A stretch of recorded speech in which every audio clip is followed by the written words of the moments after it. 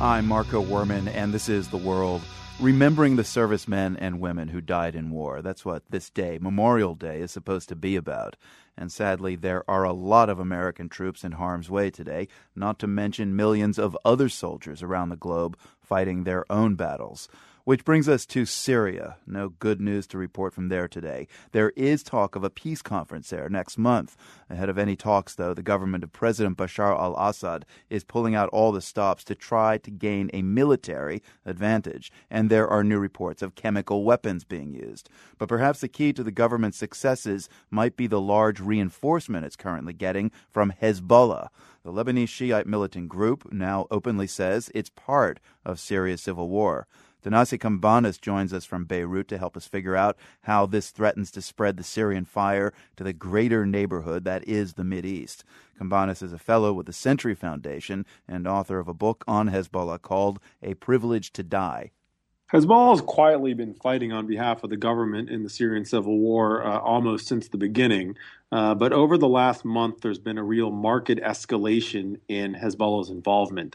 They've been the decisive force in the battle over a particular city called Qusair that's just over the border from Lebanon, and dozens of Hezbollah fighters have been coming back dead in coffins from that battle. And perhaps more importantly, just this weekend, Hezbollah made official what people have known for a long time, which is that they are not only fighting in the Syrian civil war, but they're really in it to win it, and that they're going to pull out all stops to see if they can make sure that the regime of Bashar al-Assad survives. I mean, their core mission, though, Hezbollah's core mission is to oppose Israel. What's in it for kind of brand diversification in the Syrian war?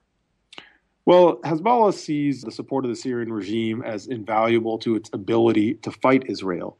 But what happened this weekend was that Hassan Nasrallah, the storied leader of Hezbollah, came out and equated the war in Syria with the war against Israel. He said essentially that in Syria, they are fighting a group of Sunni jihadi fundamentalists who are backed by the Israelis and backed by the United States. And a martyr dying there is just as good as a martyr fighting directly against Israel on the Lebanese border. And that is something that seems like a stretch to us, but it sounds very convincing to his own followers. And it really does mark a serious escalation in the commitment of Hezbollah's supporters to this war.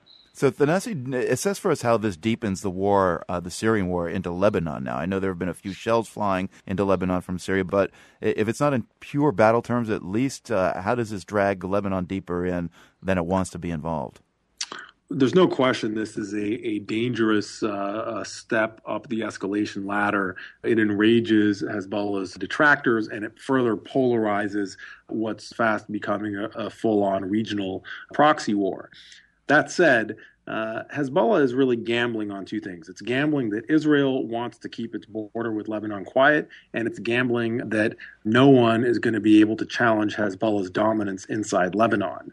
So essentially, Hassan Nasrallah is trying to clarify the rules of the road, and he's saying, we are fighting in this war, and you're welcome to fight us over there in Syria, but don't mess with us here at home in Lebanon. He believes that Hezbollah is strong enough and dominant enough that no one will take them on. But of course, any strategy that depends on everybody being reasonable in a time like this is a bad bet. There's a lot of room for miscalculation and instability here. Has the Syria conflict created any pressure points in the region, Thanasi, that you're seeing or concerned about that the rest of us are not thinking about? Well, as a very important data point in the semi-cold, semi-hot war between Iran and the Gulf states, the Syrian war is a major factor. We have these incredibly rich Sunni monarchies in the Gulf who are terrified of Iran. They're terrified of an Iranian nuclear bomb, and they see the war in Syria as a place where they can try and turn the tide against Iran. Now, I think in the long term, there's some dangerous spillover effects that we can see in that area that straddles the all-important Persian Gulf Sea lane. And that has always been a delicate flashpoint, and I think this war makes it all the more insecure. Journalist Thanasi Kambanis, a fellow at the Century Foundation, speaking with us from Beirut. Thank you as always, Thanasi. Great to be with you.